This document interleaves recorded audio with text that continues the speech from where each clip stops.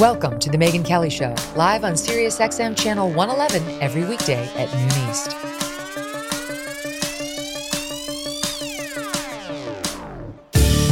Hey everyone, I'm Megyn Kelly. Welcome to The Megyn Kelly Show. Oh my goodness, do we have a lot of information to get to you today. This is an important one to listen to. The man who is challenging Joe Biden in the Democratic primary, Representative Dean Phillips, is here. I'm looking forward to talking to him about why he's doing this and what he thinks is wrong with President Joe Biden. Why is he going after him? Why doesn't he think Joe Biden should be the nominee and the next president?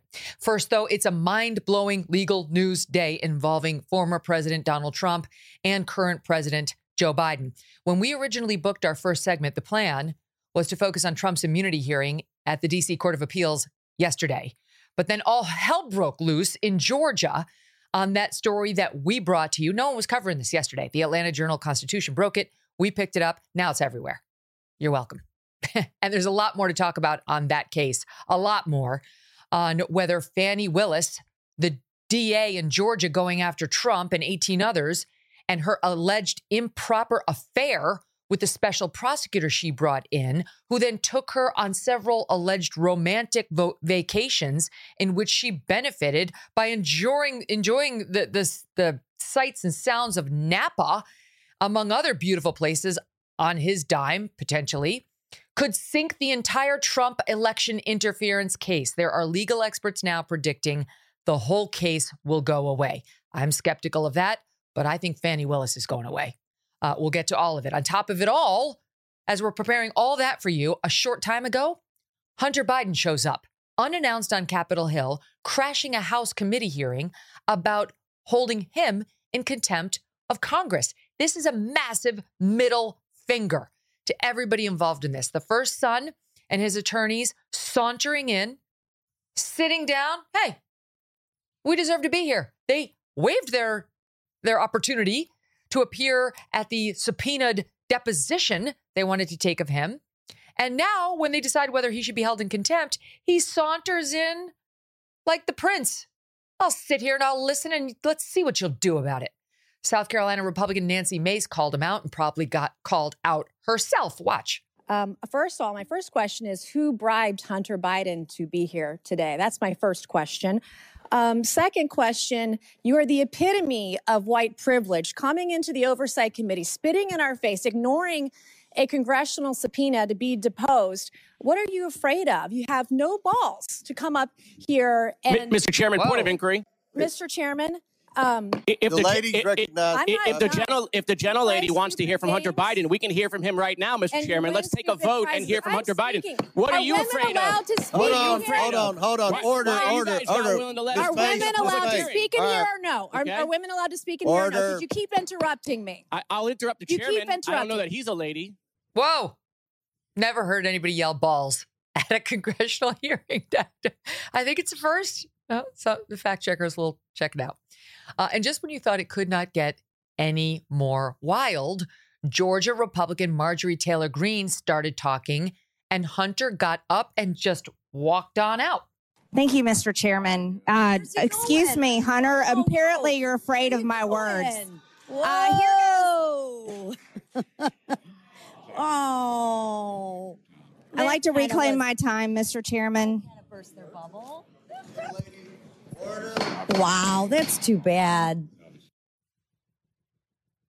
You see, when you're a Biden, you get to decide when you're going to show up in front of Congress and when you're not. It's up to you, even if you have a subpoena.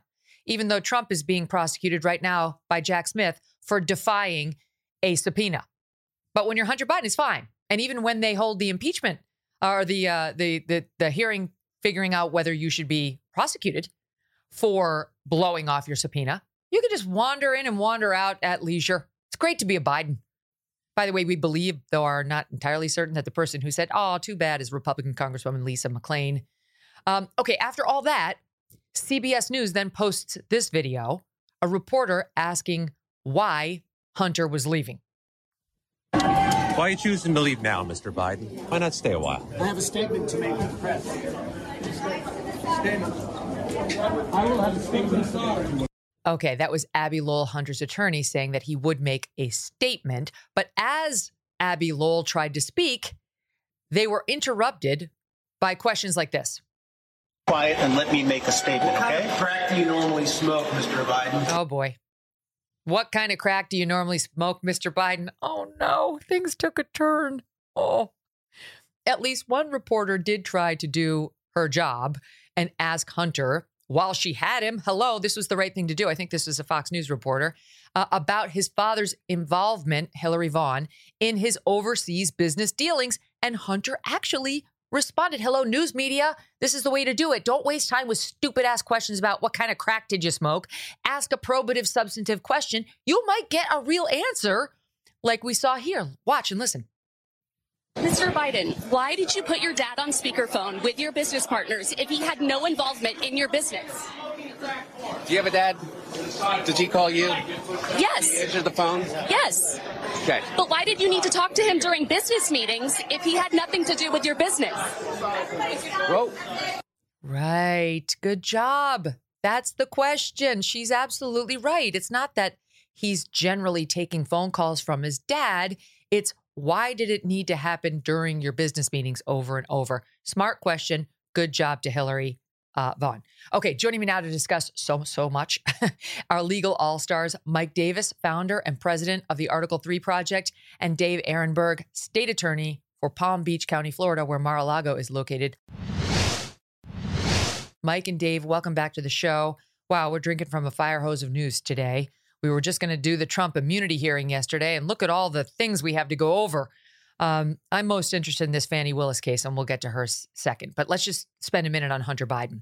Hunter Biden saunters in there, Mike, like truly the crown prince. Like I will just decide what I show up to on Capitol Hill, and it won't be the one that I'm subpoenaed for. It will just be this aftermath where you're deciding whether I should be held in contempt, and then I will take no questions. I will walk with swagger in and out. And honestly, like Nancy Mace is kind of onto something with the privilege situation. It's just, I've got to imagine there's some cringing going on over at the White House on what, forgive me, but arrogant prick he looks like in doing this. Yeah, I mean, I ran like 70 congressional hearings and markups when I was on the Senate Judiciary Committee as the chief counsel for nominations for then Chairman Chuck Grassley. I've never seen anything like this. This is clearly obstruction of a congressional proceeding, which is a felony. This is clearly conspiracy to obstruct a congressional proceeding, which is a felony. And this is also contempt of Congress. Remember that Trump advisors Steve Bannon and Peter Navarro have been tried by the Biden Justice Department and convicted and are awaiting going to prison for defying a congressional subpoena, being held in contempt. I don't know how you describe what Hunter did as anything other than contempt and obstruction and conspiracy. What do you make of it, Dave? You're laughing because those charges that Mike just referenced are, of course, the ones that Trump has been charged with at the federal level. But let's speak to that. Speak to whether he did violate any laws and all this, but also just come on, this is not a good look. Well, it's good to be with you, Megan, and my friend Mike. Now, the reason why I was laughing is because, I can understand the argument for contempt, but when you say obstruction, all that other stuff, we have a right to attend a hearing, and if they wanted to hear from him, he would have testified. But to get to the contempt point, as a prosecutor, when you receive a subpoena, you don't get to choose the terms of your appearance. So as a prosecutor, yes, he could be held in contempt, but he's not going to be because it's up to DOJ, and DOJ did not press charges against Mark Meadows for refusing to comply with the subpoena, Dan Scavino, and Jim Jordan. So they're not going to do it here, especially when the guy is ready to testify, but he wants to testify on his own terms in public. So I get why people are upset about it, but don't expect a prosecution. But wait, let me just jump in on that, because Trump also wanted to comply with the subpoena for documents at Mar-a-Lago, but wanted to do it on his terms. It's a no. It's a no. And I said that to the man's face when I sat with him in September. And I would say the same to Hunter Biden if he were sitting across from me now. It's a no.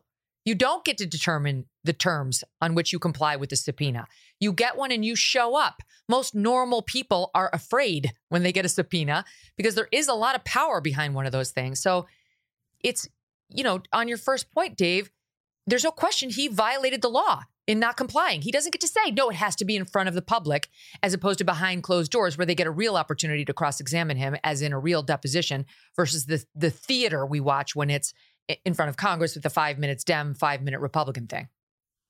Yeah, no, look, Megan, if you want to do a strict application of the law, then Hunter Biden violated the subpoena and could be prosecuted for it, just like Dan Scavino, Mark Meadows, and Jim Jordan and other members of Congress. But since DOJ hasn't prosecuted those, they can't just go ahead and prosecute Hunter Biden for the same thing these other guys all right, so before I give it back to Mike, Dave, so what's the difference between Dan Scavino and Mark Meadows versus Peter Navarro and Steve Bannon on the other side, who have been prosecuted for contempt of Congress for not complying?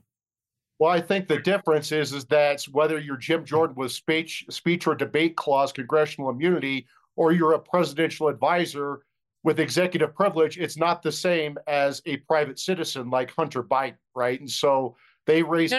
But wait. I just don't want to confuse things. I'll give everybody a chance to say what they want to say, but because let me just stick with Dave for 1 second. Because Dave, you're saying DOJ didn't go after this other trio, Meadows, Scavino, and whoever the third was, I can't remember.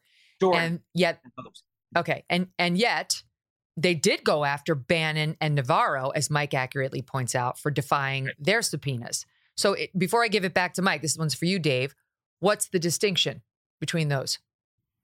You know, they do it all based on the individual's facts and circumstances. So I don't know why they didn't prosecute Scavino, Meadows. I guess Jordan wasn't prosecuted for the reasons why Mike said, because he's a member of Congress. But I think what DOJ will do here is to say, hey, Hunter Biden did show up. He was ready to testify. And because of that, even though he said only in front, I won't do a closed door deposition. It's not up to him. But because prosecutors at DOJ have proven that they will only prosecute these cases on slam dunk cases like they had against Bannon and Navarro and not against Scavino and Meadows, they're not going to prosecute this one, even though I admit, as a prosecutor, you don't get to decide the terms of your appearance. I agree with you on that, but don't expect DOJ to prosecute this. As I recall, the Meadows thing, I don't remember the Bannon circumstance, but I know for a fact, Meadows was trying to cooperate with Congress. He didn't give them everything they wanted, but he was cooperating, it just not to the extent they wanted. That to me seems like a distinguishable case from Hunter Biden, Mike, who just gave me an Italian gesture and said, if you don't do it my way, I don't show up. Yeah, I mean, remember that Mark Meadows was the White House chief of staff, the top aide to the president of the United States, and you had Congress seeking testimony about his conversations with the president of the United States, which is at the heart of executive privilege, right? So you have clear constitutional issues with the separation of powers. We've had executive privilege going back 250 years to George Washington, where presidents can get candid advice from their advisors without being hauled in before Congress to testify about what they said to the president, because that has a chilling effect and the president won't be able to get that candid advice. What did Hunter Biden do?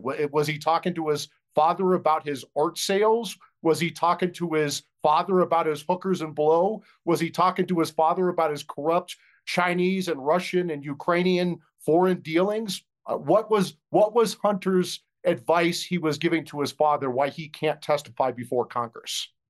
Megan? I mean, he doesn't even... Go ahead, Dave. Yeah, I think you made my point when you said that Meadows did cooperate in the way he wanted to. Like, he gave Congress some things, but didn't give Congress exactly what it wanted. Well, Hunter Biden is showing up and saying, I will comply, I will testify, but it has to be in the open because I don't trust you guys to report what happens behind closed doors. For a prosecutor, not ideal. But that is why I don't think DOJ is going to prosecute him, because it's similar to the Mark Meadows situation. I think it has more to do with the fact that his last name is Biden. I think that's obvious. I think this DOJ has been extremely reluctant to go after Hunter for several years now because his last name is Biden, as alleged and then later confirmed by those whistleblowers in their testimony. This guy gets away with murder. He gets away with murder. That's why he had, to use Nancy Mace's term, the balls to walk in there and middle finger it to the entire Congress. I won't give you testimony unless you do it the way I want you to do it, where we all know it's utterly meaningless. How many of those stupid congressional hearings have we heard where they get nothing done because it's limited to 5-minute increments? You guys are both lawyers. You know nobody can ever get anything done that way unless they actually try to coordinate, which everybody's too dumb to do in Congress. So it's just, the whole thing is just a middle finger, and he knew he could get away with it, and so far he's getting away with it. But here's the last question on Hunter. So if they do vote to hold him in contempt, Mike, then what? Because isn't it, I mean, like that, does the Congress get to say you're in contempt and then refer it to the DOJ, and then it's up to our pal Merrick Garland to determine? Yeah, that's exactly right. If there's a contempt, you refer it to the Justice Department, and then the Justice Department decides whether they're going to prosecute. It's a very good question for Biden Attorney General Merrick Garland. How do you prosecute top presidential advisors, Peter Navarro, the former trade rep, to the trade director to President Trump, and then Steve Bannon, one of his top outside advisors, who clearly enjoy executive privilege with their conversations with the President of the United States, but you don't prosecute the president's son who refuses to testify about the Biden's foreign corruption and their bribery and foreign corruption schemes. This is not about Hunter Biden. This is about Joe Biden. This is about whether the president of the United States is currently compromised by tens of millions of dollars in foreign bribes and other corruption from China, from Russia, from Ukraine, from Kazakhstan. It seems like every trouble spot around the world, Biden and his sleazebag family were on the take. And that's what Congress is trying to get to the bottom of, because it's not about hunters, hookers, and blow. It's about whether the president is compromised. It sounds like a song from The Wizard of Oz. Hunter, what is it? What was it? What was the trio? Hookers and blow, oh my. Okay. All right, let's move on from those dirty antics to the dirty antics down in Atlanta, Georgia. This is unbelievable. So just for the listeners and the viewers who did not watch the show yesterday, and the segment we did on this is totally blown up online, so you can go check it out on youtube.com right now, /Megyn Kelly, if you want to see it for all the basic facts. But I'll just give you the quick overview so people know. Fani Willis is the DA going after Trump in Georgia. This is a case he does need to worry about because she doesn't like him. The jury pool in Atlanta is not going to like him. And it's a state case that Trump cannot undo even if he or another Republican wins the presidency. He can't pull the DOJ off the case because that's federal and she's local. She's from a state. And he can't pardon himself or get a Republican to pardon him for a state conviction. So he does need to worry about Fani Willis a lot. Much more so than the other state case, which is Alvin Bragg in Manhattan. That's kind of a bullshit case that even if he gets convicted on it, he's probably not going to jail. So Fani's a problem for Trump. Enter the latest defense motion on behalf of one of the other 18 or 19 defendants down there, not Trump's lawyer, but it's all to his benefit anyway. She represents another guy down there, this lawyer, and she finds out, this is my suspicion, I have no proof of this, she finds out somehow that Fani's allegedly having an affair with the special prosecutor she brought in. This is the lawyer who found out. And I'm going to guess that the special prosecutor's wife possibly tipped her off, because hell hath no fury like a woman scorned. And these two appear to have been getting along, Fani and her special prosecutor, before the official selection was made and possibly before his divorce was underway. Okay, so however she found out. One of the defense lawyers for one of the defendants finds out that Fani may be having an affair with the special prosecutor she brought in and whom she's paid $650,000 of the taxpayers' money to, which is double what any prosecutor down there is making. These DAs don't make a lot of dough. The justices on the Supreme Court in Delaware make less than $200,000 a year. This guy, her alleged affair partner, has pulled in $650,000 in a year. And Fani seems to be having a good time with him. According to the motion that was just filed on behalf of one of the other defendants, these two went to Napa together. They went to Florida. Dave, they were down by you. They, or Jamaica. They're like, the list is long. He's been whining and dining her. And this is while he's cashing all these checks that she has made possible. Now the defense lawyer is moving to have her recused from the case, to have him recused from the case, to have the entire DA's office recused from the case, because Fannie seems to be enjoying, or at least is creating the appearance of impropriety, that she's enjoying the financial fruits of an appointment she made in bringing this guy in. He's getting all this money and she's taking trips with it, is the allegation. She hasn't spoken to it yet. They're refusing to comment. They say they'll respond only through briefs because there's a legal brief now asking that everybody get booted. And the woman filing the motion says she's seen the now under seal divorce proceeding files between the special prosecutor and his soon-to-be ex-wife. And as soon as she saw them, they put them under seal. So this woman hasn't been able to attach them as an exhibit yet, but she's seen them. The lawyer has, and is telling us, trust me, they've been having an affair. And we're all going to see these documents very soon. So that brings us to the news today, Mike. And by the way, credit to the Atlanta Journal-Constitution for reporting all of this. That's where we learned about it. The news today, still from AJC, is Fannie Willis is going to get deposed in this divorce proceeding. The special prosecutor, Wade, there's been a subpoena in his divorce case to Fannie, and it was served on Monday, hours before that filing in the Georgia RICO case.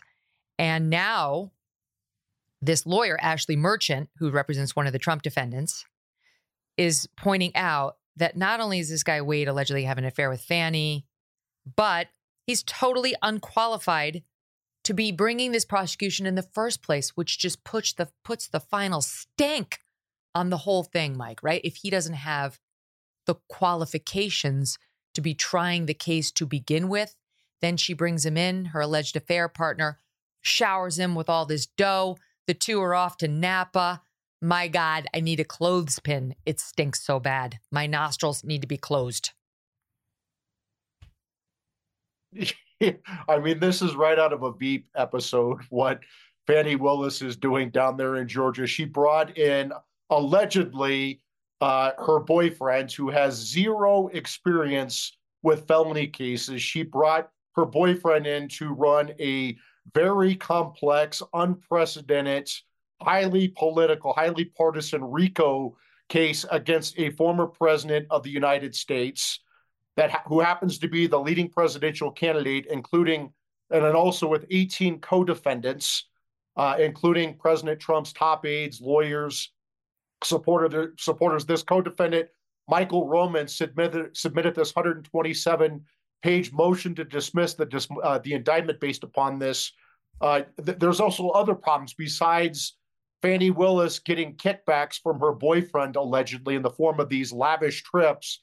You also have this prosecutor, if you read his bills, he bills like 8 hours at a time every day with very vague descriptions. But one day he billed a full 24 hours. He billed every second of a day, and he put the vague description, prepared cases for pretrial, right? So you work 24 hours in a row very early on in this case. The special prosecutor, Nathan Wade. Yeah, Nathan Wade. Another thing that's very problematic. Here's the bill, by the way, for the viewing audience on YouTube. You can see he does have a 24-hour invoice. Go ahead, Mike. Yeah, and he also, this is how stupid this guy is. This guy also billed for 2 meetings he had with the White House staff. One with the White House counsel for like 8 hours, and then another 8-hour meeting at the White House before Fannie Willis brought this indictment against President Trump. So that makes it very clear that President Biden and his White House are lying when they said that they didn't have any communications with any of these Democrat prosecutors like Alvin Bragg and Fannie Willis before they brought these unprecedented charges against President Trump, this election interference, because Nathan Wade billed for those meetings. And the fact that he billed for those meetings, his 2 meetings prior to Fannie Willis's indictment with the White House staff, proves that they talked about Trump's indictment. Because why else would Nathan Wade have billed for those meetings if they didn't talk about what he was working on? That's a very good question, Dave. Those 2 dates, and we've seen now his bill, May 23rd, 2022, November 18, 2022, before Trump was indicted by Fannie Willis. And it says travel to Athens conference with White House counsel, 8 hours on the May 1. November, interview with DC/White House, 8 hours. Mike raises a good question. Why would he be talking to the White House and conferring with White House counsel immediately prior to Trump's indictment if there wasn't coordination with the White House on Trump's indictment? Well, Megan, let's look at the dates. The investigation in Fulton County started on January 2nd, 2021. That's when the call occurred. That's what prompted the investigation. The investigation actually started on February 11th, 2021. And so this was taking place, this investigation, a year plus prior to this meeting. If there was a meeting, who knows? This was Nathan Wade's way to bill for it. He says meeting with White House counsel. But this investigation was going on for many months. And then the grand jury was meeting as of January of 2022. So you're talking about many months that the investigation was happening and the grand jury was meeting. So when you say that Biden administration was pulling the strings, this thing was already happening in the grand jury. And why did they even need to care about Fani Willis? At that point, when the first meeting took place, Jack Smith had already been appointed. And so this investigation at the federal level was already occurring. And let me tell you something as a state prosecutor. We state prosecutors don't want to get in the way of feds, and the feds hate when we duplicate their efforts. The feds do not want us to do what they do because it gets in the way of immunity and other issues. So to think that the Biden administration is saying, yeah, go ahead and prosecute when they're already investigating, there's already a grand jury in place, and they've already got their own federal case ready to be teed up, I think strains credulity. I don't think this meeting means anything. Go ahead, Mike.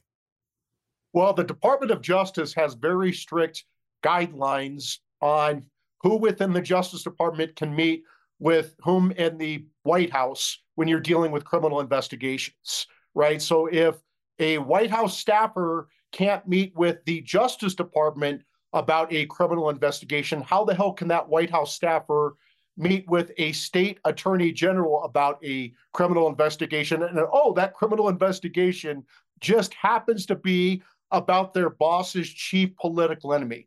This is a scandal that this Nathan Wade, on behalf of Fani Willis, billed for time when he met with the White House twice before Fani Willis indicted President Trump. This shows that there was clear collusion between the Biden White House, not just the Biden Justice Department, the Biden White House, and this Democrat prosecutor. That's how his own bill says, conferring with White House counsel, interview with DC/White House. It doesn't seem very ambiguous, and we deserve some answers on it. But I want to go back to you, Dave, on what Fani Willis is accused of here. In what world would it be appropriate for a DA to be having an affair with somebody, to bring that person in as special prosecutor, to pay him $650,000, and then to go travel the globe with him, post paying him all that money?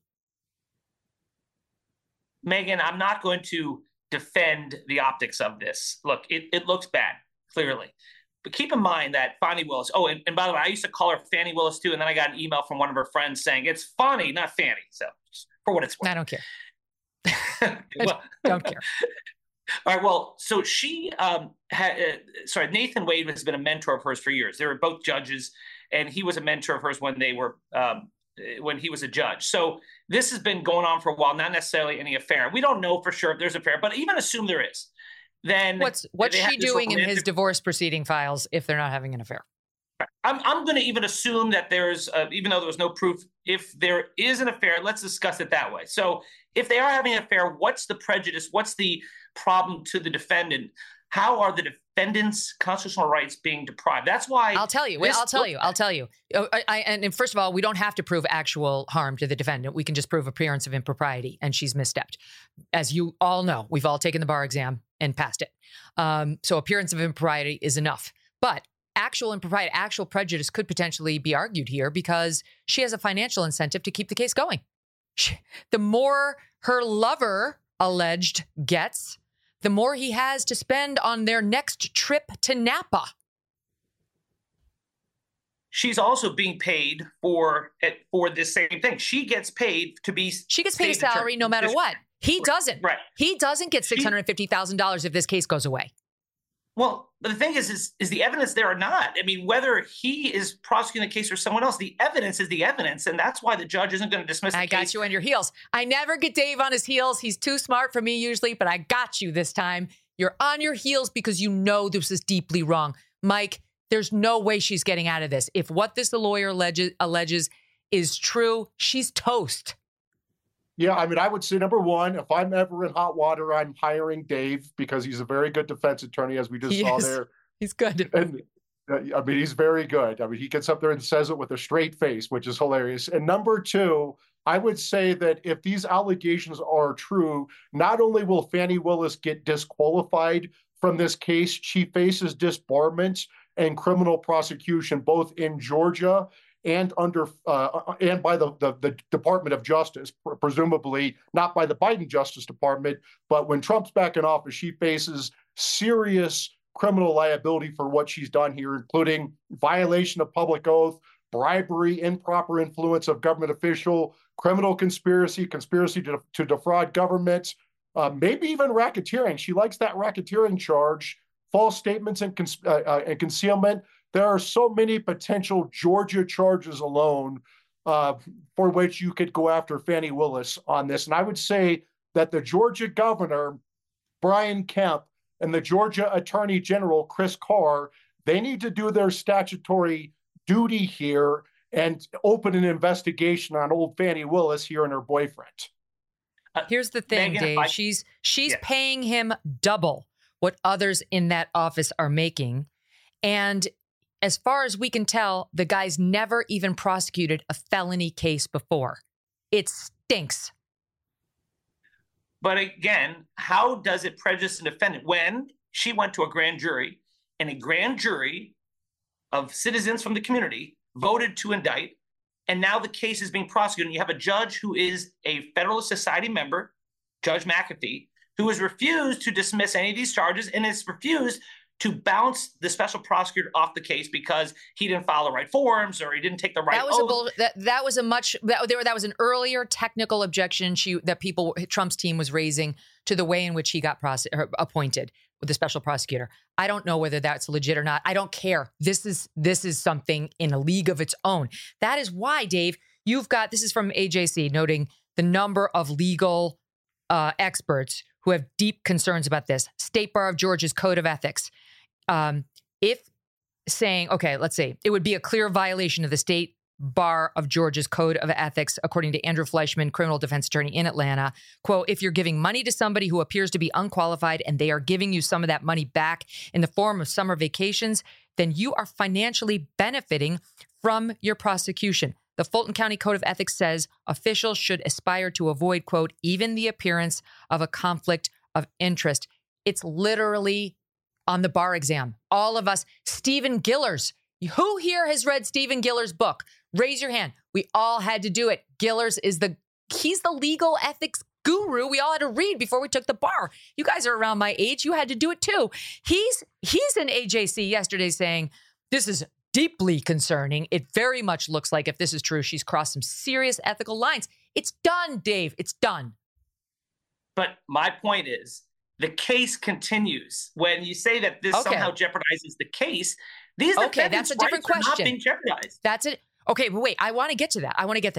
But there is no point if what this criminal defense attorney is alleging, she's defending Mike Roman. Her name is Ashley Merchant. She's the defense lawyer. If what she's alleging is true, Fani Willis, goodbye. You're done, and your office is done. That's my prediction.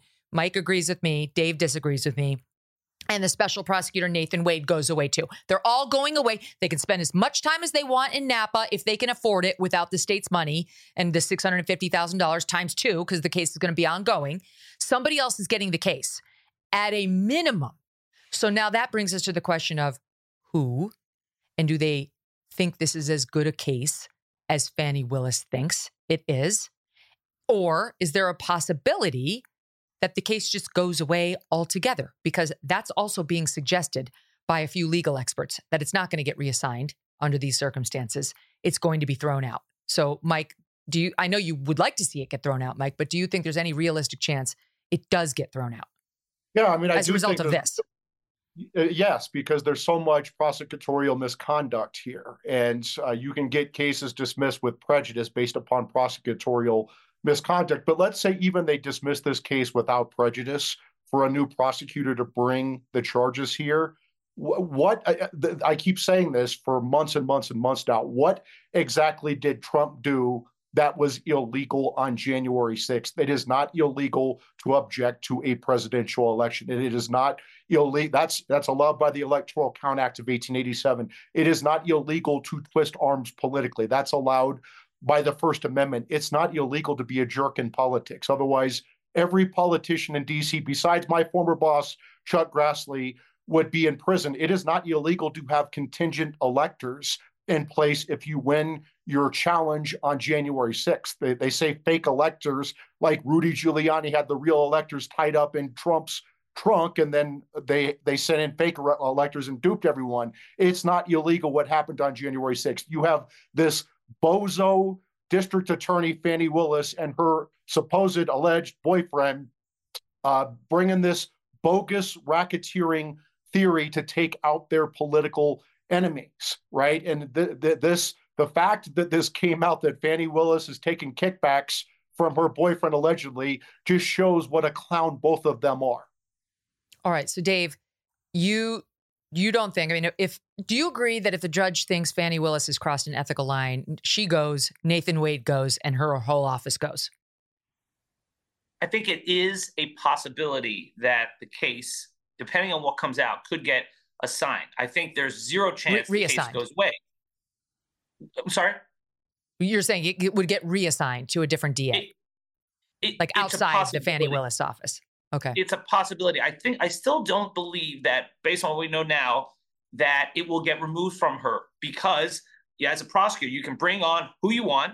And this case, if they had a relationship, if they took trips together, look, it looks bad, but I don't believe it crosses the line where she would be removed from the case. And if we find out more and she is eventually removed from the case, it still doesn't affect the evidence of the case, which will go forward, and the trials on a will case continue. like this, Dave, where they cannot afford to have anything smell.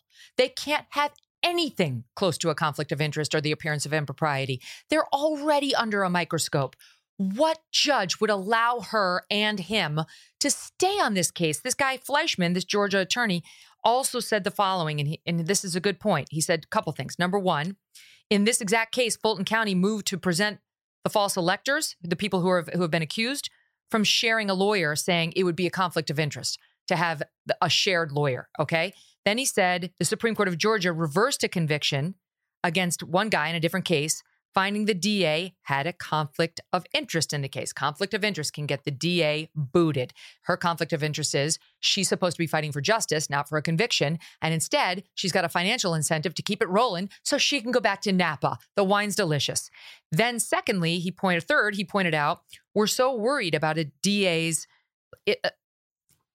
about her being above any sort of question about her ethics, that we make only taking rightful compensation part of her oath. The DA, when sworn in, takes the following oath: swear that I will faithfully, impartially, and without fear, favor, or affection discharge my duties as DA, and will only take my lawful compensation, so help me God.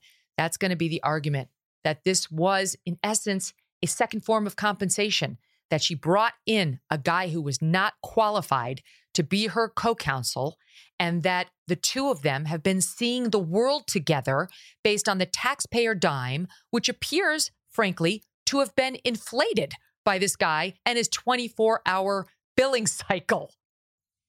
Well, remember, Megan, he didn't just come on the case after the indictment. He was the one who went before the grand jury.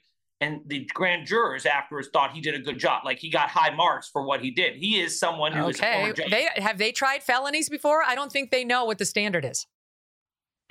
Whether they do or they don't, it's still a grand jury process. And that insulates it from a lot of the accusations that are here. This is not a political witch hunt when you have a grand jury that indicted Trump and all the others. Oh, my God. I know you don't believe it. I am hiring Dave if I can get in trouble. I am. That's it. Mike, you're fired. I don't blame you. He's much better than I am. He's doing his best. I can't say it with a straight face. No, he's doing his best. God love you. It's done. Megan, if I can Fannie add one more Willis, thing. goodbye. I'm not going to learn how to pronounce your name because you're not going to be on the case much longer. Go ahead. Yes, say one more thing. One more thing. In the AJC article that you quote, they have a split of opinion. So there are some Georgia lawyers who think she should be bounced and others who say, no, this is not any violation. So there is a mix of opinion. One guy. We don't know. They found one guy who said, I'd be surprised if the allegations would sink the case. I mean, go back and look at Stephen Gillers. Stephen Gillers is no conservative right-wing hack. This guy, he calls him like he sees him. He literally wrote the book, and he was all over this in the first article that broke this case yesterday. All right, we haven't gotten to Trump's immunity argument, which is the purpose of Mike and Dave getting booked today originally. And that, too, is very interesting because that's an effort to get rid of the January 6th federal prosecution against Trump entirely. I said yesterday it didn't go well for Trump's lawyer, and I stand by that. However, one of the arguments does provide him with a serious glimmer of hope, and we'll pick that up right after a quick break. So Trump and Jack Smith, his prosecutor, went before the D.C. Circuit Court of Appeals yesterday via their lawyers, trying to argue on Trump's side this whole January 6th federal prosecution should be thrown out against Trump, claiming he has immunity for the acts in question because he was a sitting president when he took them. My opinion, and having listened to most of it, it did not go well for Trump. These three judges, two are Biden. Are they Biden appointees? Yeah, two are Biden appointees, and one's a George H.W. Bush appointee. None of them seemed inclined to rule for Trump. But the glimmer of hope I was referencing before the break for Trump, and tell me if you guys agree, is they did seem stuck on whether the standard for how to decide this case needs further clarification, like what acts are at issue, and were they within his official duties or were they more discretionary? And maybe we need to kick it back down to the trial court to have a whole hearing that would illuminate us on. And long and the short of it is, Mike, that would delay the case beyond the election. And that's really what Trump would like. He thinks he's going to win. If he wins, he, using you as his attorney general, can end this whole thing. So that's, in essence, a kind of win for him if that's what they do. And they did seem kind of tempted to do that. What did you think? Well, I think that what the D.C. Circuit should do, and I don't know if they're going to do this, but I think at a bare minimum, that they need to hold that presidents of the United States, just like members of Congress under the speech or debate clause of the Constitution, just like federal judges under judicial immunity, are immune from both civil and criminal prosecution for their official acts, right? And so judges can't be prosecuted criminally for their official acts. Members of Congress can't be prosecuted criminally for their official acts. That has not been decided for the president of the United States because a president has never been charged until President Biden's special counsel, Jack Smith, brought this indictment of a former president, two indictments of a former president, and then two Democrat DAs, Fannie Willis, who we just talked about, and Aronberg in New York, also indicted President Trump. So now we have four indictments against a former president. The court is going to have to establish that a president of the United States is criminally immune from prosecution, because it just would not make sense that you could be civilly immune, but you're not criminally immune. Do you think a president of the United States should have to worry that his successor is going to prosecute him for something he did within his official acts? Like, can the Trump 47 Justice Department prosecute President Obama for the drone strike that killed two American citizens, including a 16-year-old? Can the Trump 47 Justice Department charge Obama with capital murder? I mean, that would be crazy, but that's the path we're heading down if the courts do not establish at a bare minimum that presidents of the United States are immune from criminal prosecution, okay, just like judges. Let me get Dave to just weigh in on that much. Do you agree with that much, Dave? I don't, because what Trump did was beyond his official acts as president. No, that's okay. That's okay, but that's different. Do you agree that for the official acts, I mean, like, he's right. Trump's already threatening to go after Joe Biden if Trump wins for the Afghanistan withdrawal. And like, Mike's raising a decent point that, like, we can't have presidents worrying about doing things like drone strikes and getting prosecuted. Well, they do have immunity for civil cases. Now, as far as criminal, I think there should be some level of immunity if you make a decision, for example, like a drone strike on a foreign country, right? But yeah, when it's clear that it's in your official capacity, right? Like your official. I realize in this case, it's not as clear, but if it is clear, shouldn't they be immune from this nonsense? If it's clear, right. The question is that Trump's people are saying you get the outer limits. And I would say you don't get the outer limits because the outer limits is ill-defined and you can just create a huge exception to the rule there. So I'd only agree up to a very limited point. Okay. All right. So that was one of the things they were trying to figure out. And Trump says, I did it all in my official capacity. There need to be fair elections in the United States. And, I had already lost the election. I wasn't still campaigning. So everything I did was in my official capacity. Dave, I'll give that one to you first. Right. Well, the Constitution is clear. The states handle the elections. The president has no role in that. And it is telling that even though he says, I wanted to ensure that there was no fraud, he didn't call North Carolina. He won North Carolina by 75,000 votes. He lost Michigan by 155,000 votes. He called Michigan. He only called the states where he lost to try to overturn the election. So what he was doing was as a candidate, not as a president who really cared about election fraud. What do you make of it, Mike? Well, I mean, here's the deal. Once Dave agrees with us. Once you establish that presidents are immune criminally, any president, not just Trump, any president is immune from their official acts, then this case should get remanded back to this D.C. Obama judge, Tanya Chutkan, where she holds a mini trial with Biden special counsel Jack Smith and the Trump lawyers, and they have a mini trial on these immunity issues, and they figure out what they think are official acts that are immune and what they think are private acts that are not immune under presidential immunity. And under the case law, under civil immunity, it's the official acts and the outer perimeter of his official acts, because they want to make very clear that presidents are protected, and they want to err on the side of protecting the president, right? Okay. So well, how about that, Dave? Should it be remanded for a hearing on what's official and what's not? No, I think based on the hearing yesterday, the argument from Trump's lawyers that you could call out SEAL Team 6 and assassinate your political opponent was so overboard that no, I think this is an easy one. In this case, there is not absolute presidential immunity for the outer acts. That is clear. I think that's a limited question that they had. They should reject it. I think the Supreme Court's going to defer to them and let the trial commence in Washington, D.C. Do you think so, Mike? I mean, do you agree with me that these three judges are not going to rule in Trump's favor? The best he can hope for now is delay by kicking it back for a hearing, et cetera.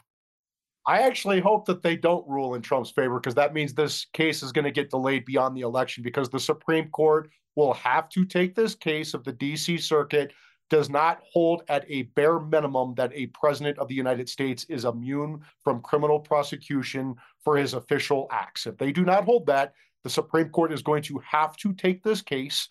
They're not going to rush to take this case. They're going to put it on a pretty regular briefing and oral argument schedule, because there's no rush. They waited. Jack Smith, the Biden Justice Department, waited 30 months to bring these charges. They timed these 20 seconds left, Dave. Will the Supreme Court take the case if D.C. Circuit Court of Appeals rules against Trump?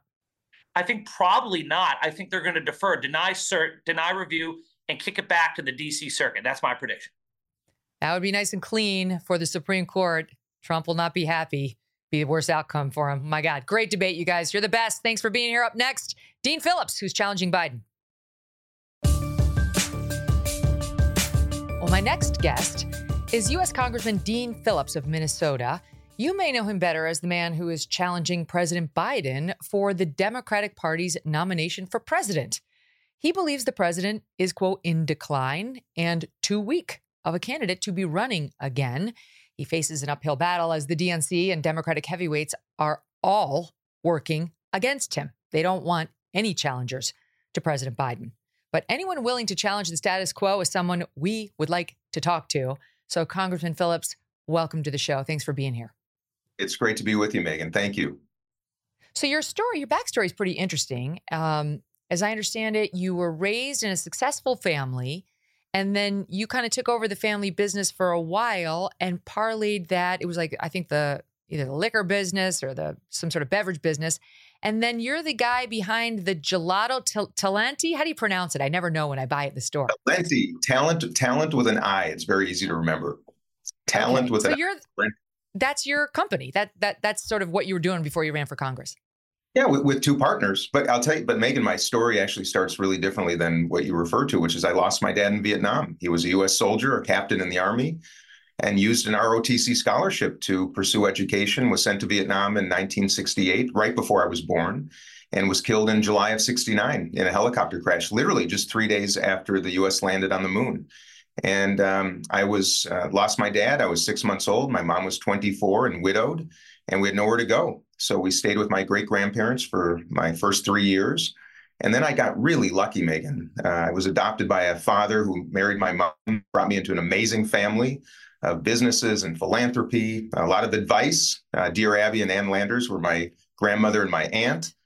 And I got lucky. And, in a way, what I'm doing now is to pay it back. It shouldn't just take a stroke of good luck or the zip code in which you're born to determine your outcome. And I think it's a responsibility of people like me who've been successful because of good fortune and hard work to pay it forward. All right. So I was going to back into the loss of your dad because that's sad. I didn't want to start with that. But I understand that you went back to the site where his helicopter went down on a congressional delegation trip. Can you tell us about that? Yeah, I first did a trip with a bunch of buddies, actually. This was not a congressional trip. It was on my own with some friends. Did a bicycle trip in Vietnam, and then took that occasion, my first time in Vietnam, to actually go visit the site where my dad was killed, where he took his last breath. It was a helicopter crash into a mountain called Dragon Mountain in Pleiku, Vietnam. The helicopter was really a cross-section of America. It was 2 Jewish guys, 2 black guys, an Italian guy, and then a Mexican national, David Valdez, who aspired to be an American. And he joined the United States Army, went to Vietnam, and became a naturalized U.S. citizen just weeks before he was killed in that crash. And my dear friend, the actor Woody Harrelson, joined me to go to the crash site. And Megan, it was one of the most powerful, meaningful, heart-touching moments of my entire life to be literally at the very site where he took his last breath. And in some ways, I took my first. It was a very inspiring experience. And I'll tell you, the best part of the story, I haven't even told the best part of the story. When I got back to the United States, the Today Show did a really nice spot about my visit, and it opened the door to what I wanted my whole life, was to meet the only survivor of the crash, the co-pilot, a man named Tom Devereaux, who I'd never been able to track down in 30 years. I sent one email. I thought it would be the final time I'd give it a shot. And sure enough, when I got back home, his wife answered and invited me to his 80th birthday party in Colorado Springs, which I attended this summer. And I got to hug the very man who survived that crash. I think it was a beautiful experience for him and a really meaningful one for me. And just another story of reconciliation that I wish our country would work on a lot more right now. Mm-hmm. Oh, God bless you. And God bless your dad and your family for their sacrifice.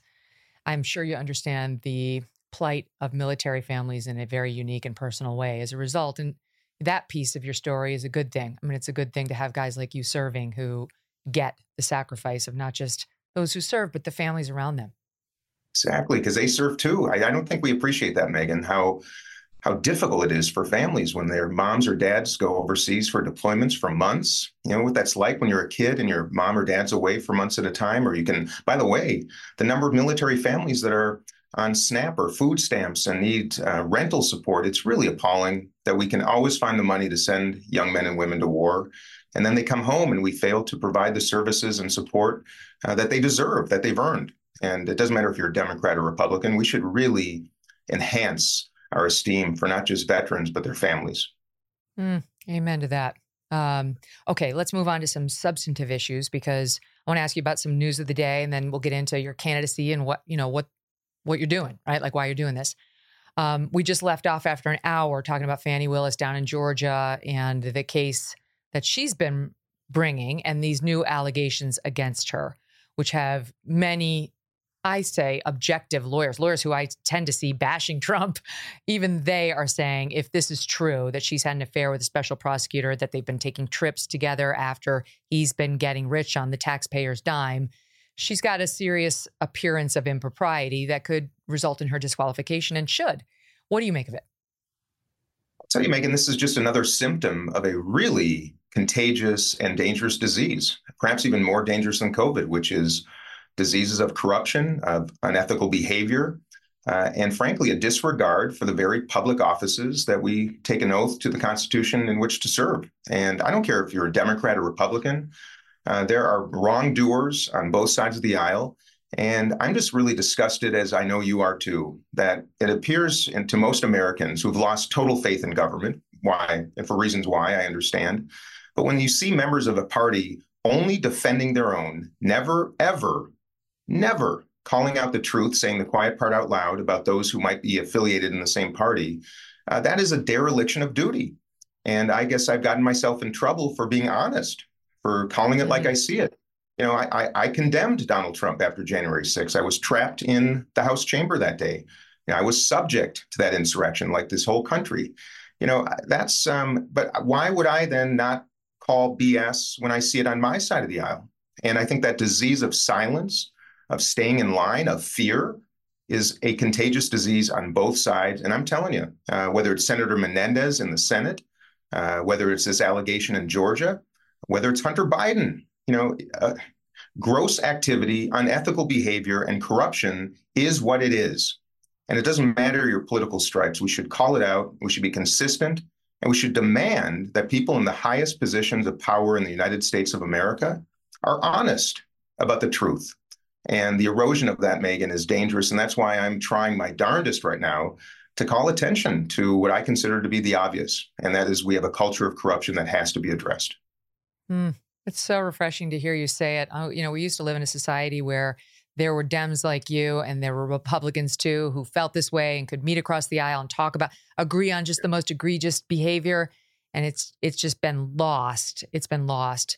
Well, not totally. I hate to interrupt you, but let me tell you, go ahead. I will make this claim. Angertainment, which I consider to be the evening cable news, would love to have us believe, they would love to have us believe that we are more divided than we really are.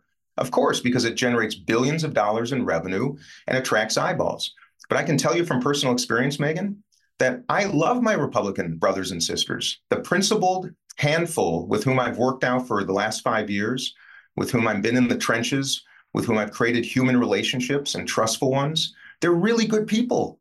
They're also beholden to this disgusting system that forces a change in behavior, even among the most principled people on earth. And I'm telling you, I've gotten more beautiful texts from my Republican colleagues over the last number of weeks, including one yesterday from someone who would shock you, because they're kind and they're generous. And it's not about Biden. It's not about politics. It's just saying, hope you're hanging in there, man. Appreciate your courage. Hope you're doing well. And by the way, after October 7th, I got more notes from my Republican colleagues just saying, hey, you're on my mind. I'm sure this is tough for you and your community. And I tell you, those go a long way. So I don't want your viewers to think that all is lost. In fact, that's why I'm running for president, Megan, is to demonstrate to the country that not only can we work together, we damn well have to. And I celebrate that. And that's why I would have a bipartisan cabinet and the best and brightest, a team of rivals, because I really love learning from my conservative colleagues, of whom there are many of great capacity intellectually and otherwise. Couple questions on that. Does anyone stand out? Any nice names to offer up? Oh, sure. I can tell you, Dusty Johnson, an extraordinarily principled conservative with whom I have a great relationship and have worked very diligently on the Problem Solvers Caucus. Brian Stile, I think a wonderful young conservative with great intellect and great capacity to lead. One of my best friends in Congress was Anthony Gonzalez, of course, who was the young Republican from Ohio who has now since left Congress. William Timmons, who led the Modernization Committee on which I served, I see great potential in.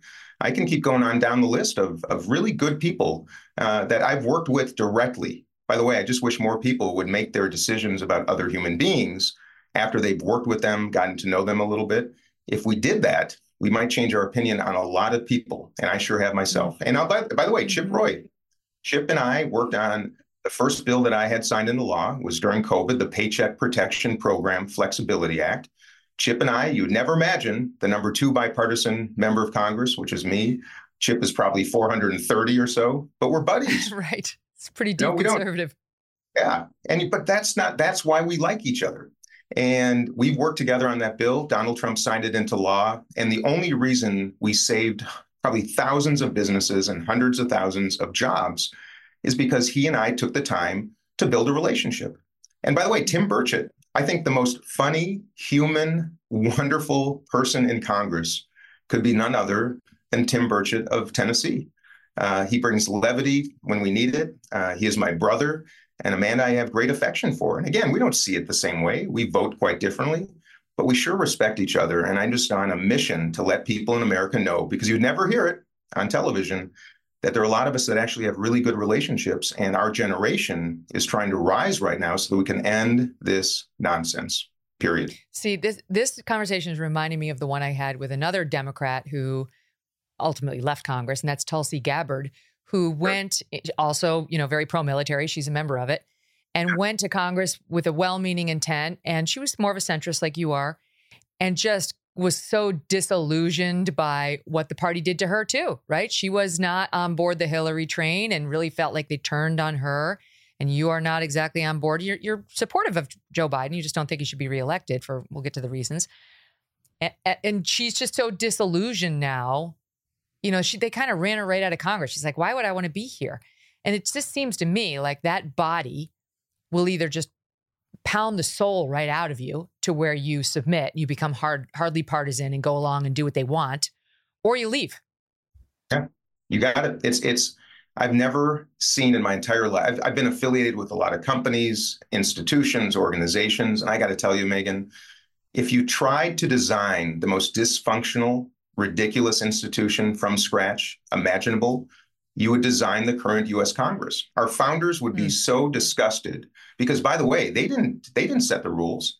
They anticipated future generations of Americans who would put their country first and set aside political nonsense. And the truth is, Democrats and Republicans for generations have set rules in Congress designed to do two things: eliminate competition and protect the power structure.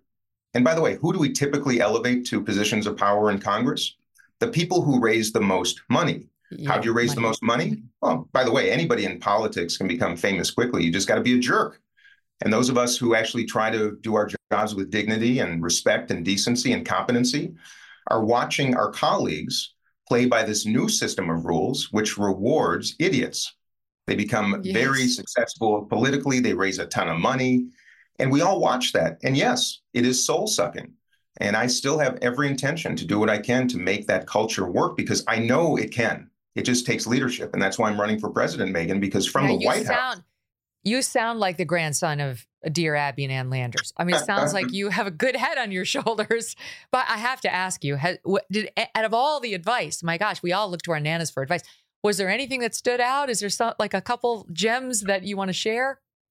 I'll tell you, this is actually a story I don't tell regularly, but it was actually my grandmother, Dear Abby, who anointed me a Democrat. And I'll tell you a quick story. My first political experience ever, I show up to school, I think I was 7th grade, 1980.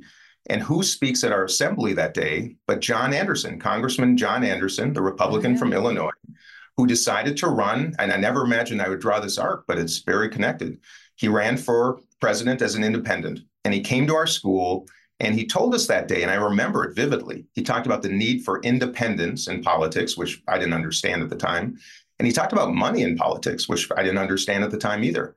But I was really excited. I got to dinner that night with my family, including my grandma, who sat next to me. She asked about my day, and I said it was amazing. The next president of the United States came to our school. And she laughed, I remember, and said, look, if he's speaking to a bunch of 7th graders in the summer before an election, he's probably not going to win. So that was a note to self. And then she said, but hey, before you continue, are you a Democrat or Republican? And I said, Grandma, I'm 11 years old. I don't even know what those are. And she said, you're a Democrat. She anointed me a Democrat in 1980 at Murray's Steakhouse in downtown Minneapolis. I'll never forget it. I have to tell you, I had a similar experience. My Nana said to me, I said, are we Republicans or Democrats? And she said, Republicans are for rich people. We're Democrats. That was her impression, right? She was born in 1915, and all the Republicans she knew had money. She thought tax cuts were bad, right? She wanted more taxes because she thought she might benefit from them and so on. Of course, the world has been turned on its head now, but I can understand the imprint of the Nana on one's future. I'll tell you one other story that's really important about her, and this was how she operated. By the way, she only became Dear Abby and my aunt Ann Landers because of Senator Joe McCarthy in Wisconsin, 1950. My grandma, my aunt were housewives in Eau Claire, Wisconsin, and his antics during the Red Scare literally got them out of the house into activism. It brought one of them to Chicago, Ann Landers, who became Ann Landers in Chicago. My grandma ended up going to San Francisco. But had it not been for Senator McCarthy's communist scare, the world never would have known Dear Abby and Ann Landers. And my grandma said one thing all the time: if you don't know the answer, find someone who does. And I'll tell you, when she passed away and I was the recipient of her old Rolodex, and I'm talking about like the old Rolodex, Megan, I'm telling you, thousands of names by category. And when I tell you the most extraordinary, prestigious, educated names in everything you could possibly imagine, when someone wrote her a letter with a problem, she didn't know the answer, but she knew somebody that did. And that was her lesson to me. Don't pretend you know, find someone that does. And that's exactly what good leadership entails. Well, it's very cool. And, I feel for you, having jumped from what seems like a lovely business, ice cream, into something that's incredibly toxic. I always say I work in such a toxic stew, and I'm only on the outskirts. I'm a reporter covering politics. I'm not actually in politics, and I'm sure it's been very eye-opening. Let me get to a couple of these issues. You mentioned Hunter Biden. What did you make of him coming onto the House floor today after having flouted the subpoena? Just like, hey, here I am, the prince. I can do what I want. Megan, I'm just, frankly, I recall the days where, presidents were presidents. The first lady typically, made appearances on occasion, but the family was usually secondary or off limits if they were children, but they didn't really engage in the leadership platform, if you will. And look, I'm appalled. I wasn't thrilled with how the Trump family was engaged. I'm not thrilled with how the president's brother and son, clearly, who are both unethical people, are engaged. I've seen no evidence, by the way. I just want to make it clear. And if I had, I would let you know right away. I'm not seeing any evidence that Hunter's indiscretions lead to the president himself. But the man is clearly unethical. He clearly was an addict and is recovering, and I do give him credit for that. But this is just sickening. Americans right now, by the way, Megan, they don't give a hoot about Hunter Biden ultimately. They don't give a crap about all the BS going on in the Congress right now. They are suffering so badly. The cost of healthcare, housing, education, food, and fuel. And they look at what happens in our United States Congress, and they must think to themselves every day, like, what in the world is going on? Nobody's listening to me. No one cares. Nobody hears me. But you know what? Donald Trump heard him. And that's exactly why Joe Biden is losing, and he will lose in the next election, because all the coverage is about Hunter Biden or this or that. And the idea at the end of the day is that people are not being heard. We have a crisis at the southern border. We have wars around the world. People can't afford their lives. And this is what people consider important. Hunter Biden should go away. And I think what he's doing today is foolish. There is some evidence against Joe Biden. I don't want to make this all about the corruption case. We've done a lot of deep dives on it. But let's table the evidence that he was involved. 10% for the big guy, emails to that effect. Is it appropriate for a sitting vice president to allow his son to sit on the board of a Ukrainian energy company when he, the vice president, is in charge of Ukrainian policy? No. In fact, I'm still shocked. Now, look, at anybody who's a parent, we all know the more you tell your kid you can't do something, they're more likely to do it. It doesn't matter their age. That's when they're 8. I know. I'm just saying generally, Megan. And no, I answered have you ever had anyone answer the question so directly? The answer is no. He shouldn't have. Not a Democrat. I can't believe that the sitting vice president would have condoned it or even allowed it. It is so egregious. It is so wrong. And it is such an example of why Americans have no faith in their government. They can't seem to find a politician who actually cares and is actually ethical and is actually transparent. And that's why I understand. And who won't sell out. Right? It's just like, and of course, all these politicians were supposed to sort of get into office and then get out, right? Not be lifetime politicians. That's what Joe Biden is. So many. It's not, it's on both sides. And now we've got these 80-year-old lawmakers, and now we have 2, octogenarians or near running for president. So that brings me to you. How old are you? I'm 54. Okay. Very young. I don't want to mislead people. I'm going to be 55 on January 20th. So there you go. Okay. Very, very young, for the record. I like it. So you're running for president, and I know you've said, you've been asked about the fact that you say you totally agree with Joe Biden's policies. You're 100% behind his policies, but not his candidacy. So why is there a need for Dean Phillips? Well, let me start with policy. I have voted for his policies. Does that mean I'm 100% behind his entire platform? Not at all. In fact, I think I'm one of the only Democrats pointing out the other truth, which is we have a crisis at the southern border that is embarrassing, undescribable, and frankly, unforgivable. And that is a responsibility of a number of administrations from the past, Democrats and Republicans. But it's true, and I'm a Democrat telling you that. We have got to secure our border and also our northern border. Megan, we are not far away from where we have migration waves of millions of people who are fleeing war or famine or lack of water. And, the fact that we don't put the highest priority of the American president should be secure borders. And it's a big problem. I favor the legalization of cannabis. That's a big difference. I'm an investor in peace, and I do that through strength. But I do believe that it is the failures of Joe Biden in the past that we have the crisis in the Middle East and also Ukraine. And these are truths. I voted for the agenda, which, by the way, were investments in America. My proposition, Megan, is to invest in Americans.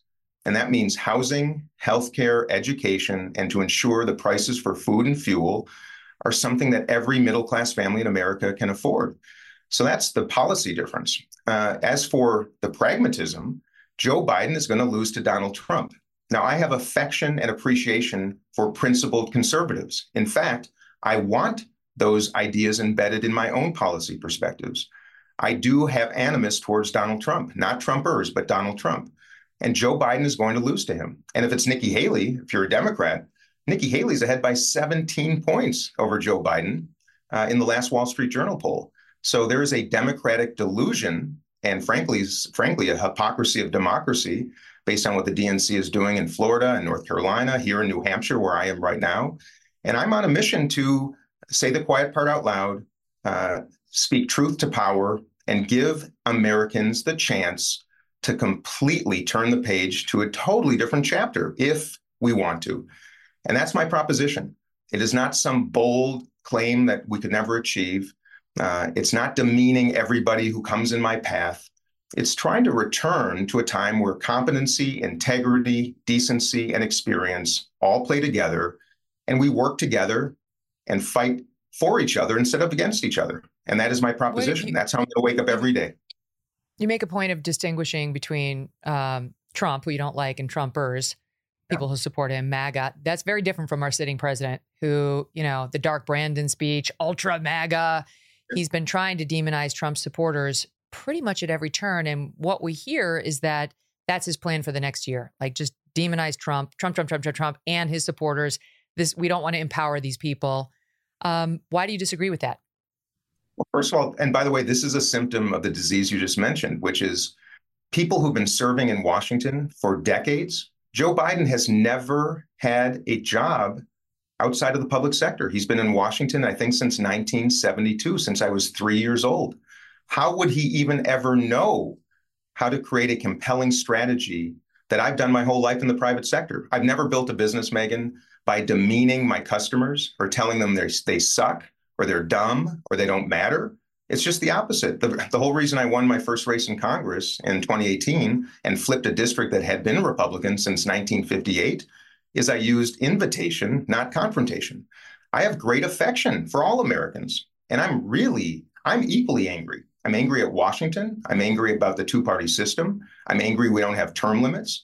And I'm really angry that amazing, hardworking Americans who bust their tails to make ends meet for their family and invest in their country are totally ignored in huge swaths of this country. They matter. I hear you, I invite you, and I want to work together to make life better for the people who really have been forgotten about. And why Democrats ignore that, not only ignore, but condemn these people. I'm appalled. And that's why I think we need competition, and that's why I'm providing it. And I'm just hopeful that people who are frustrated like I am. We do need competition. We'll see whether the Democrats allow it. They're very good at stifling. Very good at stifling. Just ask Bernie Sanders. They're working hard right now. Believe me, on me. They're working really hard. Oh, I realize. I mean, I've been watching. They're very good at what they do. I have to give them some credit on that. And they're better at that than winning elections, I'll tell you that. Yeah, well, we'll see. The border, you've spoken about your feelings, shared by, I think, by most of our audience. Today, there's news you've probably seen out of Brooklyn at this James Madison High School, where now they moved 2,000 immigrants, illegal immigrants, into a high school there, kicked the students out from school, said, okay, here they are arriving. You can do remote learning instead. And now we find out today it's not even remote learning. It's just remote homework assignments. The children have to request a Zoom with a teacher if they would like to have actual instruction in their taxpayer-funded school, because the people who came to the country illegally are now in their homerooms and their classrooms. What do you make of this? It's a massive failure in leadership, period. And let me say this too, Megan. I know you probably feel the same way. Those poor kids whose parents bring them across the border, for the same reasons that my foremothers and forefathers and probably yours came to America, which is to flee persecution and find a better life. I mean, I'm sure that's what most of these poor kids and their families want.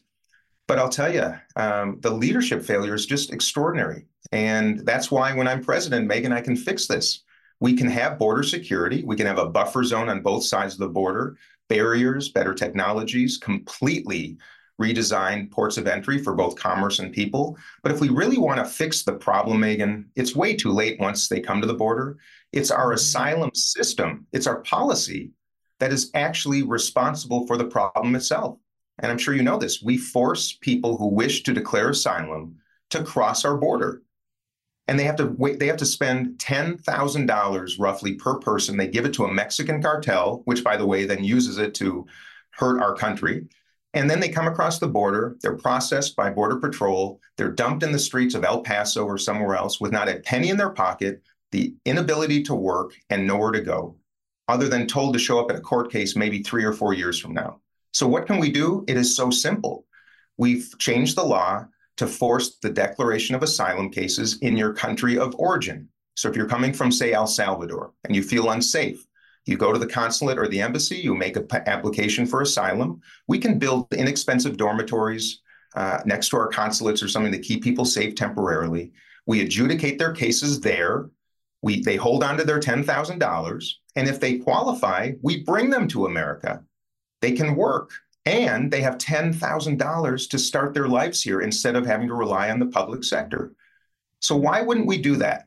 Why wouldn't we make a simple change? And the reason is simple. Well, you tell me. It's politics. You tell me, because we talk about it all the time. Why? What is it about the open border that is appeasing or pleasing to Democrats, including Joe Biden? There has to be an answer, because otherwise we wouldn't have such a sieve.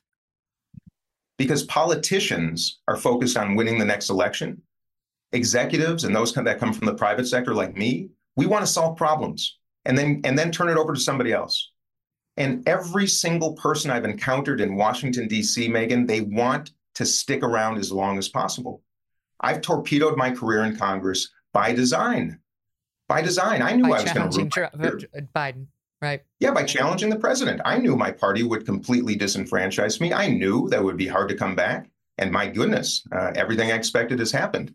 I wish we had more people in Washington that would knowingly torpedo their career to get something done. That's what I want my legacy to be. Can you expand on that? Like what blowback have you received? Oh, well, I will tell you that the tactics are mostly behind the scenes. The inability to attract any media interest is actually a function of the strategy. Telling donors, telling media hosts, telling networks that they better be careful if they platform me or support me because they're watching. And of course, you know better than anybody, the lifeblood of Fox or MSNBC is access to the administration, information, and people. And if you do something to risk that flow, you are literally risking billions of dollars of revenue. So you know that. The other Do you think the White House has given a warning to the CNNs and MSNBCs of the world, and maybe the mainstream, the broadcast channels too? Don't put them on. Otherwise, no access. Let me just say this. Until I see hard evidence of anything, I will not say with absolute certainty. But do I have anecdotal evidence? Lots of it. Yes. But that's who I am, by the way. If unless I see or hear firsthand, I'm not going to tell you I know. I don't know. But do I think? Absolutely. And do I have some pretty good evidence? Yes. That's how the game works. State parties, let me tell you another way. The Democratic National Committee clearly communicated with the Florida Democratic Party to remove all candidates from the ballot other than Joe Biden, announcing essentially that the 4 million Democrats in Florida do not need to have a primary because Joe Biden already won. Same thing in North Carolina, only one name submitted by the Democratic Party to be on the ballot, Joe Biden. And by the way, I'm not a fly-by-night candidate. I'm a third-term sitting member of Congress. I was a member of House Democratic leadership elected by my peers. I'm the ranking member of the Middle East Subcommittee on Foreign Affairs. I'm not a fly-by-night candidate, and they are intentionally suppressing voters, intentionally suppressing candidates, and intentionally suppressing debate. So the hypocrisy of democracy is alive and well, and I'm going to call attention to it. And that's why they're very, very upset with me. And I know how a lot of my friends on the other side of the aisle who had the audacity to speak their principles, how they felt when the MAGA machine turned against them. It is discomforting. And that's really my call to action, Megan, is to the exhausted majority of thoughtful center-right and center-left Americans. If you really want to do something about this, support someone like Nikki Haley or me. Why not? Why not turn the page? Like Trump said, why not? What have you got to Why lose? not? All right, stand by. Yeah. Hold that thought. Much more to discuss. We'll get into a couple of the platform reasons. And I'll give this is a tease, Congressman Phillips. We'll get into why not, right? I've got a lot of center righters and some center lefters listening to this show. So we'll talk about a couple of the issues and see how that goes. Stand by. I'm Megyn Kelly, host of The Megyn Kelly Show on Sirius XM. It's your home for open, honest, and provocative conversations with the most interesting and important political, legal, and cultural figures today. You can catch The Megyn Kelly Show on Triumph, a Sirius XM channel featuring lots of hosts you may know and probably love. Great people like Dr. Laura, Glenn Beck, Nancy Grace, Dave Ramsey, and yours truly, Megyn Kelly. You can stream The Megyn Kelly Show on SiriusXM at home or anywhere you are. No car required. I do it all the time. I love the SiriusXM app. It has ad-free music coverage of every major sport, comedy, talk, podcast, and more. Subscribe now. Get your first 3 months for free. Go to SiriusXM.com/MK Show to subscribe and get 3 months free. That's SiriusXM.com/MK Show and get 3 months free. Offer details apply.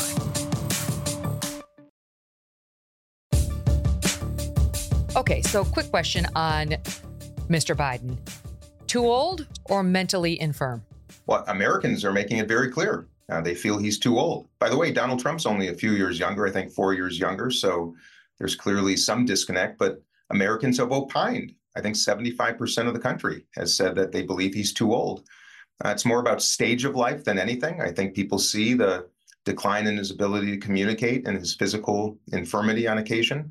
I do not see any evidence of any cognitive issue, to be forthright. I want to make that really clear. But once Americans have made up their mind about who they want representing our country in the future, you got to listen to the numbers. Now, politicians lie all the time, but the numbers don't. And the numbers are very clear. They do believe he's too old. And both, by the way, I think most Americans want to turn the page from both Donald Trump and Joe Biden. That's really the case I'm trying to make. 77% believe he's too old. And I think it's over 65% of Democrats share that same opinion. But how about Kamala Harris? If President Biden were to step down, would she need to go too? Because I know you pointed this out and then got chastised for it, but you know as well as I do that the American populace, including the Democrats, are not huge fans of Kamala Harris. And I see the numbers, and that's what I was referring to. And here's my very basic point for Democrats. Look at what the GOP is doing right now. There is a very spirited competition, despite having Donald Trump, the former president, in the race.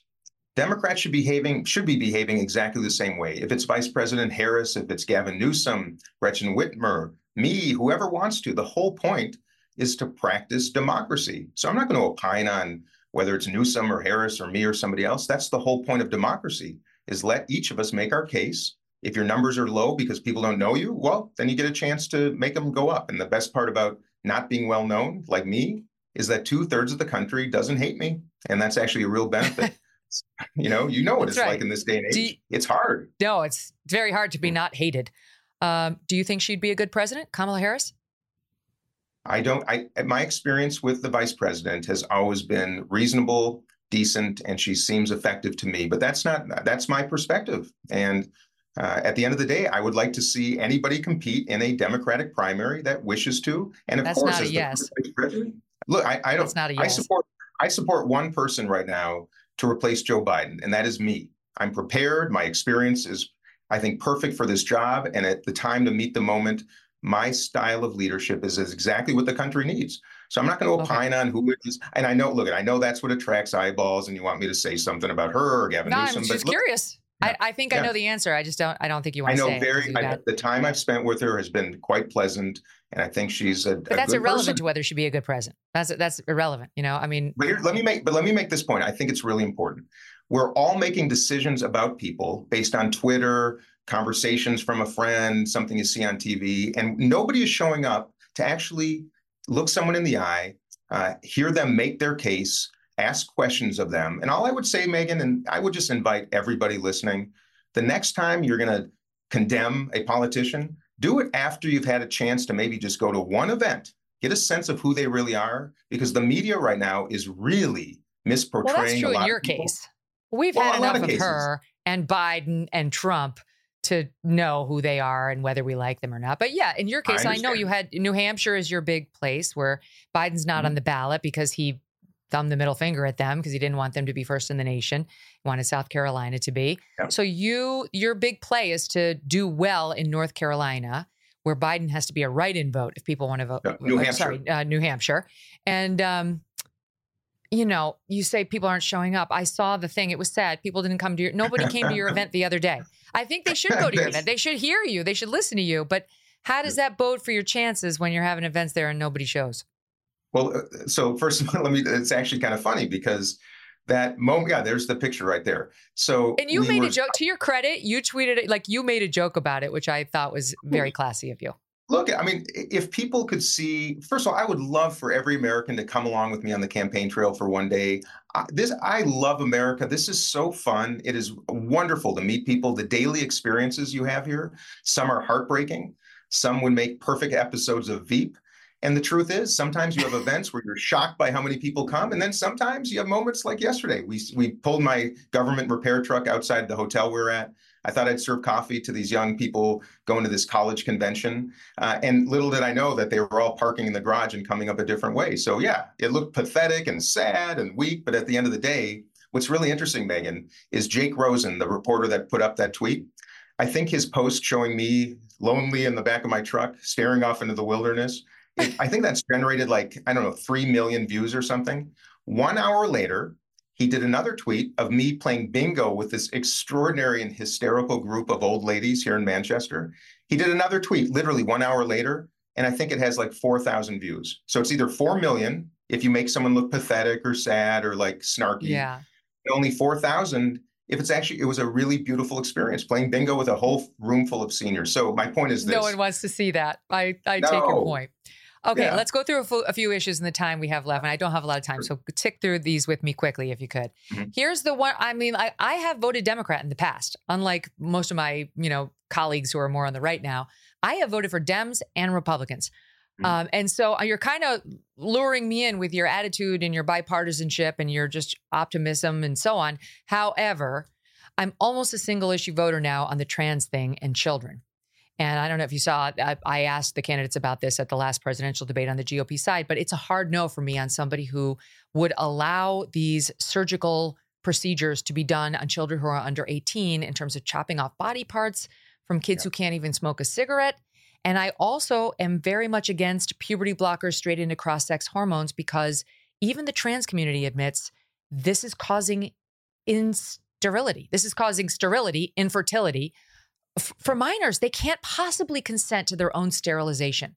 And I think you're on the opposite side of me on this. So persuade me why I should still consider you.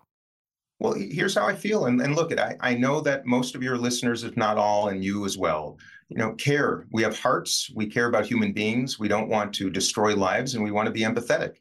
I'm the father of 2 wonderful daughters. My youngest daughter, Pia, is a gay woman.